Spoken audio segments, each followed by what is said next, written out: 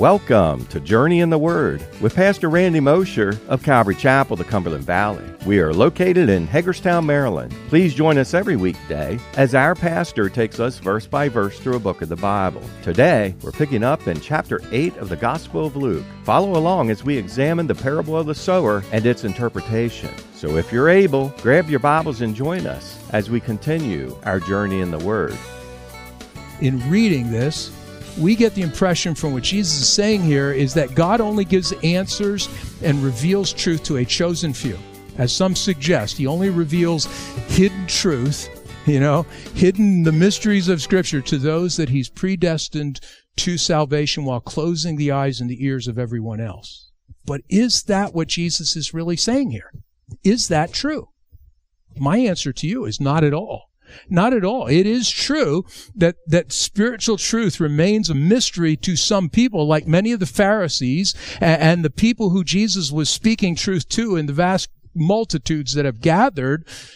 There are many people who are spiritually blind and even deaf, even though they can physically see and physically hear. But the implication is that it isn't because God predestined them to be that way or is keeping them that way, but it's because they themselves have made themselves. They have chosen to be deaf. They have chosen to be this way. By their own choice, they have closed their eyes, they've closed their ears to Jesus and his message of truth that he's speaking to them. And Jesus is simply confirming, he's simply sealing that blindness and deafness of their own hearts, just like God did with Pharaoh. People always point to Pharaoh and they say, right there, God predestined Pharaoh to not understand, to not see what he's doing, to not respond. But remember this. Remember in Exodus where Moses was dealing with Pharaoh, before God hardened Pharaoh's heart, Pharaoh repeatedly and continuously what? Hardened his own heart, we're told. Even though God several times states in those scriptures that he would harden Pharaoh's heart, Pharaoh himself initiated the whole process by hardening his heart 10 times. 10 times during the first 5 plagues before God ever did it.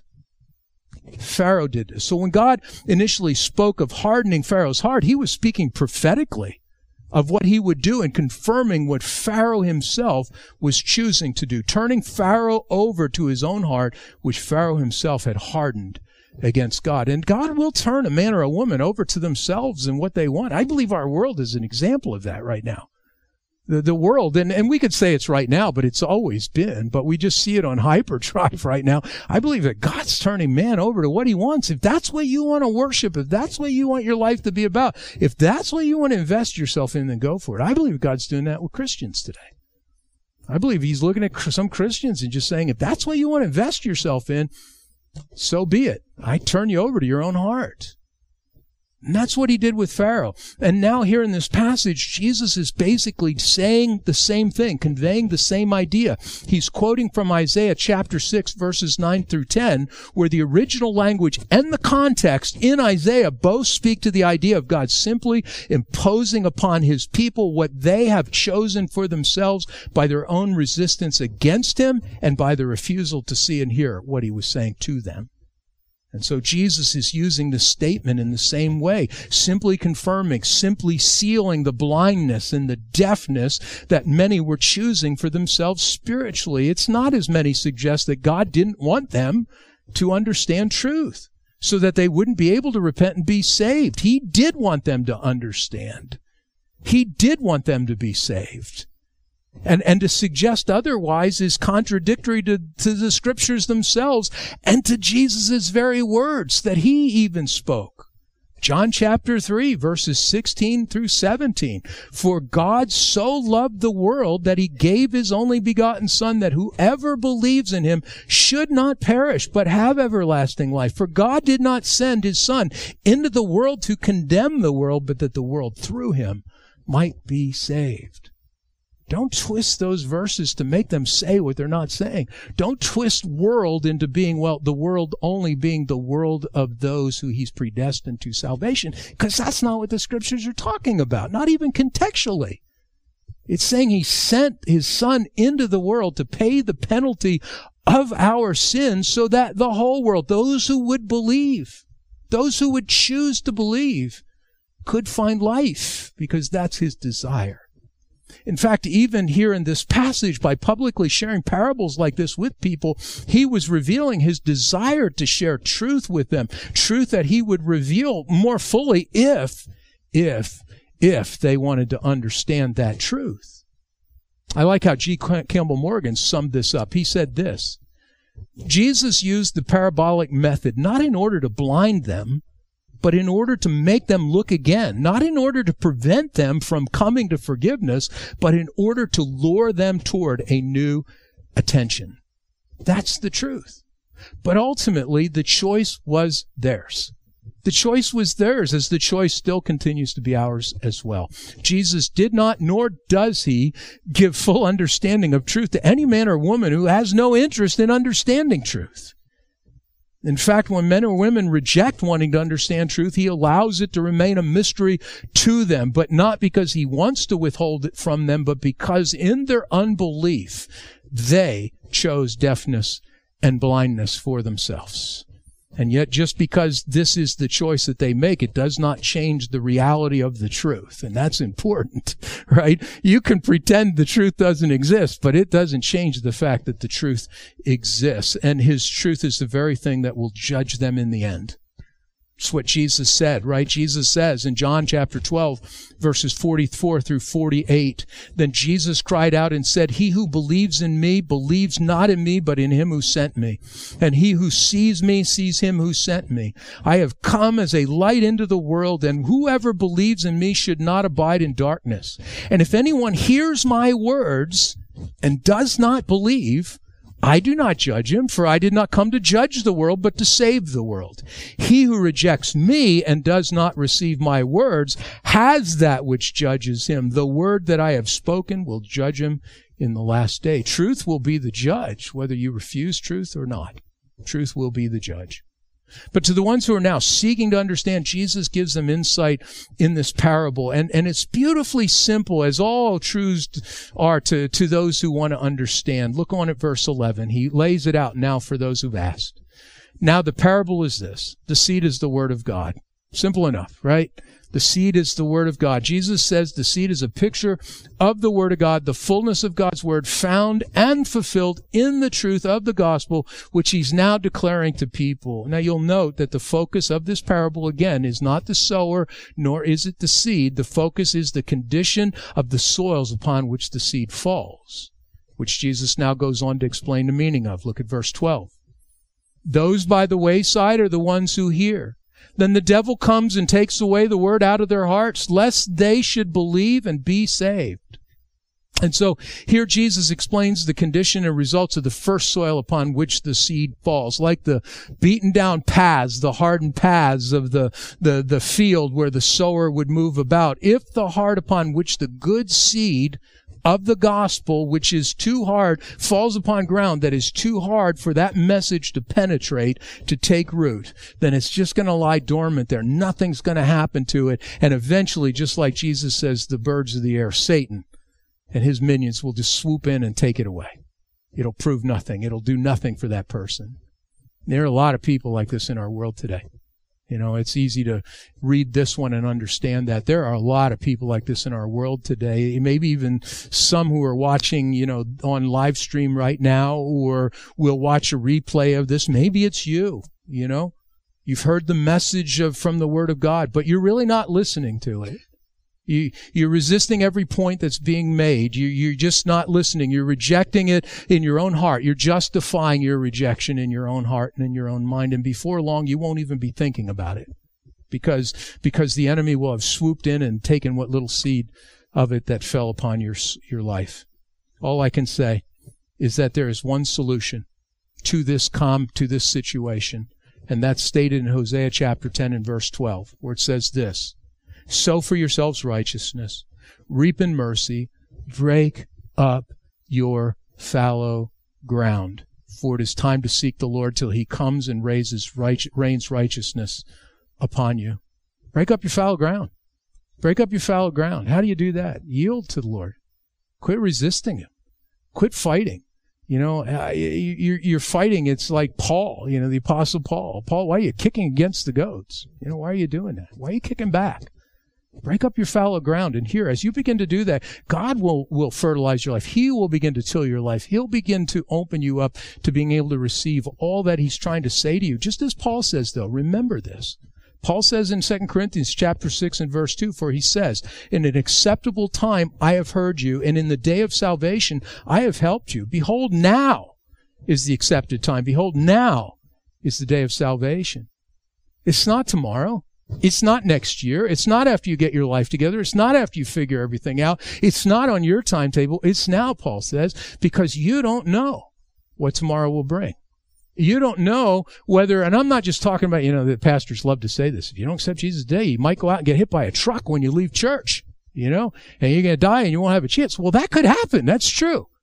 But I'd say the greater danger is your own heart, because you don't know how much harder your heart will be tomorrow when you've rejected today. That's just the truth. I believe I see that with people. The more they reject, the harder their heart becomes. And the harder their heart becomes, the harder it is for the gospel to penetrate. And that's what Jesus is talking about here. And he says in verse 13, but the ones on the rock are those who, when they hear, receive the word with joy, and these have no root, who believe for a while and in time of temptation fall away. Jesus next explains the seed that falls on the rocky soil, and he says that this is the person who has enough depth whereby the seed is received and it even begins to take root and grow, maybe even explosively so. But because of the rocky hardness of the heart that lies just beneath the surface, there isn't enough depth or consistent moisture for the seed to be firmly established and to grow and to survive. Oh, this person's heart has more soil for the seed to penetrate than the person who was just a hardened path kind of soil. Completely different, but there's enough spiritual desire in them where they receive the word that's being spoken. There's an initial receptiveness to the truth when they hear it, and possibly even, as I've mentioned, explosive growth or seeming explosive growth as a result of it. But after a while, when things become difficult, facing temptations, or anxieties begin to creep in, or the difficulties associated with following Jesus and what he's asking of them as his follower, there isn't enough depth of soil in their hearts for the seed of the gospel to actually have taken genuine root enough to sustain spiritual growth in life. Now, this is not talking about someone who came to faith in Christ, but then who lost their salvation because they walked away from it. I know people will take this verse and use it for that. It's not. This is describing the man or woman who, although the things of the gospel stirred them initially, even seemed to change them somewhat for a time, they were never really saved to begin with. They never put their faith in the Lord, and as a result, the good seed of the gospel, of the truth of Jesus Christ, of God's word, never really got established, never fully took root in their hearts because it was unable to break through the rock layer that was just beneath the surface of the soil that did exist in their life. Maybe it was the things about Jesus that attracted them. Maybe it was the worship music. We're living in a season right now where that's become secondary in a lot of places. And it's amazing to watch the response to that. I want my music. I don't want the word. I want my music. Maybe for some people it was they loved the fellowship. They walked into church and suddenly it felt like a family. Look, there's nothing wrong with these things, but that's not the gospel. That's not the focus of the gospel. It's not what belief truly is. For some, they even liked the Bible teachings. They loved the Bible teachings. But ultimately, there was a hardness just beneath the surface because it was all about the wrong things.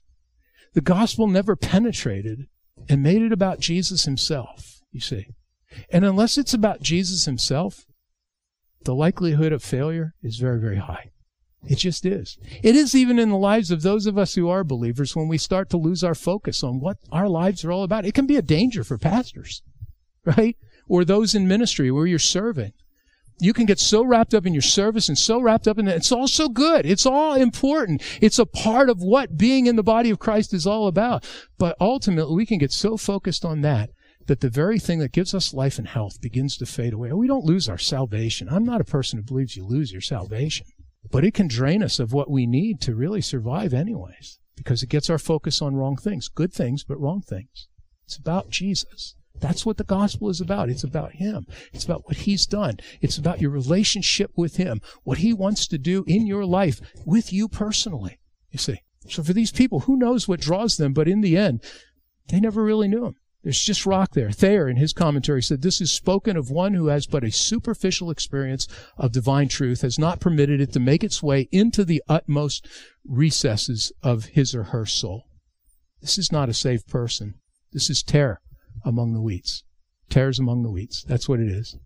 Look at verse 14. Now the ones that fell among thorns are those who, when they have heard, go out and are choked with cares, riches, and pleasures of life, and bring no fruit to maturity. And so Jesus now describes the third soil upon which the good seed falls, but it's soil that still contains weeds, which although they've been turned under in the tilling process, they are still alive, and they eventually begin to surface and grow all around the good seed that has taken root and is growing, and they choke it out, as I said before, by depriving it of everything that it needs to be healthy and fruitful and in the long run. And the weeds Jesus says he's referring to are cares, riches, and pleasures of life. Cares, riches, and pleasures of life. These are weeds which he is implying should never have been simply turned under. But they're weeds that should have been completely plucked out so that the good seed could experience healthy growth and come to fruitful maturity. You know, I am a lazy gardener. My wife is good at gardening. I'm terrible. When I go out and weeds are out there, I take the weed whacker and I just whack them away from around the plant. But you know what the problem with that is? They're still there. You can't see them, but the roots are still there, and they're going to grow back up, and they'll choke everything out. Or the other thing I will do is I'll do exactly what's implied here. I'll just go out and turn them over. But I never take them out, you see. And Jesus is talking about these things being exactly like that. And the word cares is interesting because it's derived from a root word which means to be drawn in different directions, and thus to be distracted. The idea is that of being distracted, and that's exactly what happens. These are the weeds of life that if they're not properly dealt with, they're going to distract and they're going to draw a person in different directions than the direction they should be focused and looking into. May I just say to you, pull the weeds. Pull the weeds. Pull the weeds. Get them out. It doesn't matter how small or innocuous they might seem at the moment. Little weeds eventually grow into bigger weeds, and bigger weeds eventually crowd out and kill off good plants. Don't just till them under like the children of Israel did. You ever notice that in the book of Judges and other places? They would repent, but then it would say, but they didn't do this, or they didn't remove this. What they did is they put it out of sight, but they kept it around. I cannot tell you how many sins in my life that in the first part of my Christianity, I renounced, but I never took the things associated with them out of my life. And I kept drifting back and wondered why I was always caught in the cycle of coming back to it. Because they were always there. Pull them out by their very roots. You were meant to live a fruitful Christian life. But if the weeds remain, they will grow and your fruitfulness will be hindered. This is why we need to put off and to put on the new man. Take off the old man, put on the new man, as Paul commands us to do throughout Scripture, right? And it goes on in verse 15. He says this, but the ones that fell on the good ground are those who, having heard the word with a noble and good heart, keep it and bear fruit with patience. Jesus here describes the fourth and final soil, good ground or good soil. He says that this depicts those with hearts yielded and willing to receive the good seed of his word, ground unencumbered by rocks or weeds or hardness or any kind. This is well-tilled and well-prepared and well-watered and well-fertilized soil, depicting the lives of people who not only hear God's word, but who keep it. As John 14:15, Jesus said, if you love me, keep my commandments. If you love me, keep my commandments. John 15:5, I am the vine, you are the branches. He who abides in me, and I in him, bear much fruit. For without me, you can do nothing. Or Romans 6:22, but now having been set free from sin and having become slaves of God, you have your fruit to holiness and the end everlasting life. See, because of the condition of their hearts, the seed not only sinks down deep roots and grows because of this, but it grows to fruitful maturity in their lives with fruit that is continually and consistently produced. And when Jesus remarks that they bear fruit with patience, that's significant. They bear fruit with patience. He isn't saying that they patiently bear fruit as we think of it, but the word patient can be better interpreted here as steadfastly. Steadfastly. In other words, this is the believer who, because of the soil of his or her heart and their attitude toward God and His Word, that they bear fruit with steadfast endurance. It speaks of a person whose spiritual fruitfulness is a natural part of their life in Christ, and nothing gets in the way of it. Nothing disrupts or interferes with the bearing of fruit in their lives. Now, as I mentioned earlier, you'll note back in verse 8 that Jesus says here that this type of soil yielded a crop 100-fold. But Mark, in his recording of this teaching, adds an expanded statement to that remark, because he records Jesus saying this. Matthew chapter 13, verse 23. But he who receives seed on the good ground is he who hears the word and understands it, and indeed bears fruit and produces some 100-fold, some 60, some 30. Why is that significant? Well, because while all believers with hearts consisting of good spiritual soil will live lives that are fruit-bearing, not all believers will necessarily produce the same amount of fruit all the time. Fruit will come in its seasons. And some plants will produce more than others, but there's nothing wrong with that. In fact, Jesus was indicating that was normal, that would be normal. While we all want to produce fruit 100-fold, not all of us are going to produce it all the time 100-fold. There are lots of factors that can impact that. Age and time, right? Growing in the Lord can impact that. Seasons, the season you're in at the moment can impact that. Pruning, fertilization, how much time you're spending sitting under good teaching or studying your Bible and learning and being attuned to the Spirit, learning to be attuned to the Spirit. All that affects the ability to produce fruit, but fruit production to some degree will always happen in the lives of those whose hearts are rightly prepared to receive the good seed which God sows in their lives. May this always be the case with you and me. Amen? Well, look on. He says in verse 16, no one, when he has lit a lamp, covers it with a vessel or puts it under a bed, but sets it on a lampstand, that those who enter may see the light. For nothing is secret that will not be revealed, nor anything hidden that will not be known and come to light. Therefore take heed how you hear, for whoever has, to him more will be given, and whoever does not have, even what he seems to have, will be taken from him. So Jesus now continues, and with this one last parable, a parable which both he and Mark record in the context of this same parable that we just studied, of the sower and the seeds. This isn't just a parable intended for the general crowds, but it was specifically intended for those who have displayed spiritual interest and had asked questions, wanting to know what the former parable meant. What Jesus is doing, he's continuing on. He's sealing that teaching with this parable for them. Now, I know our Bibles break these up into separate parables, and we tend to have a view of them that way. See this as a continuation of the discussion he's just had, because that's what it is. Also, don't confuse this parable with a similar one found in Matthew chapter 5, verses 14 and 16. There is a similar one there, and they will look alike in a lot of ways, but the context is just a little bit different. In Matthew 5, the parable will have to do with your personal witness before men.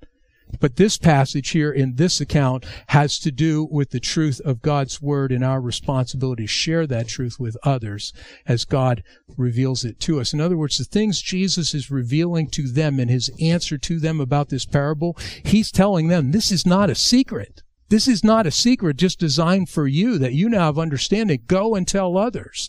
Open it up for others. He's telling them so that they will tell others. Think about what he's saying here.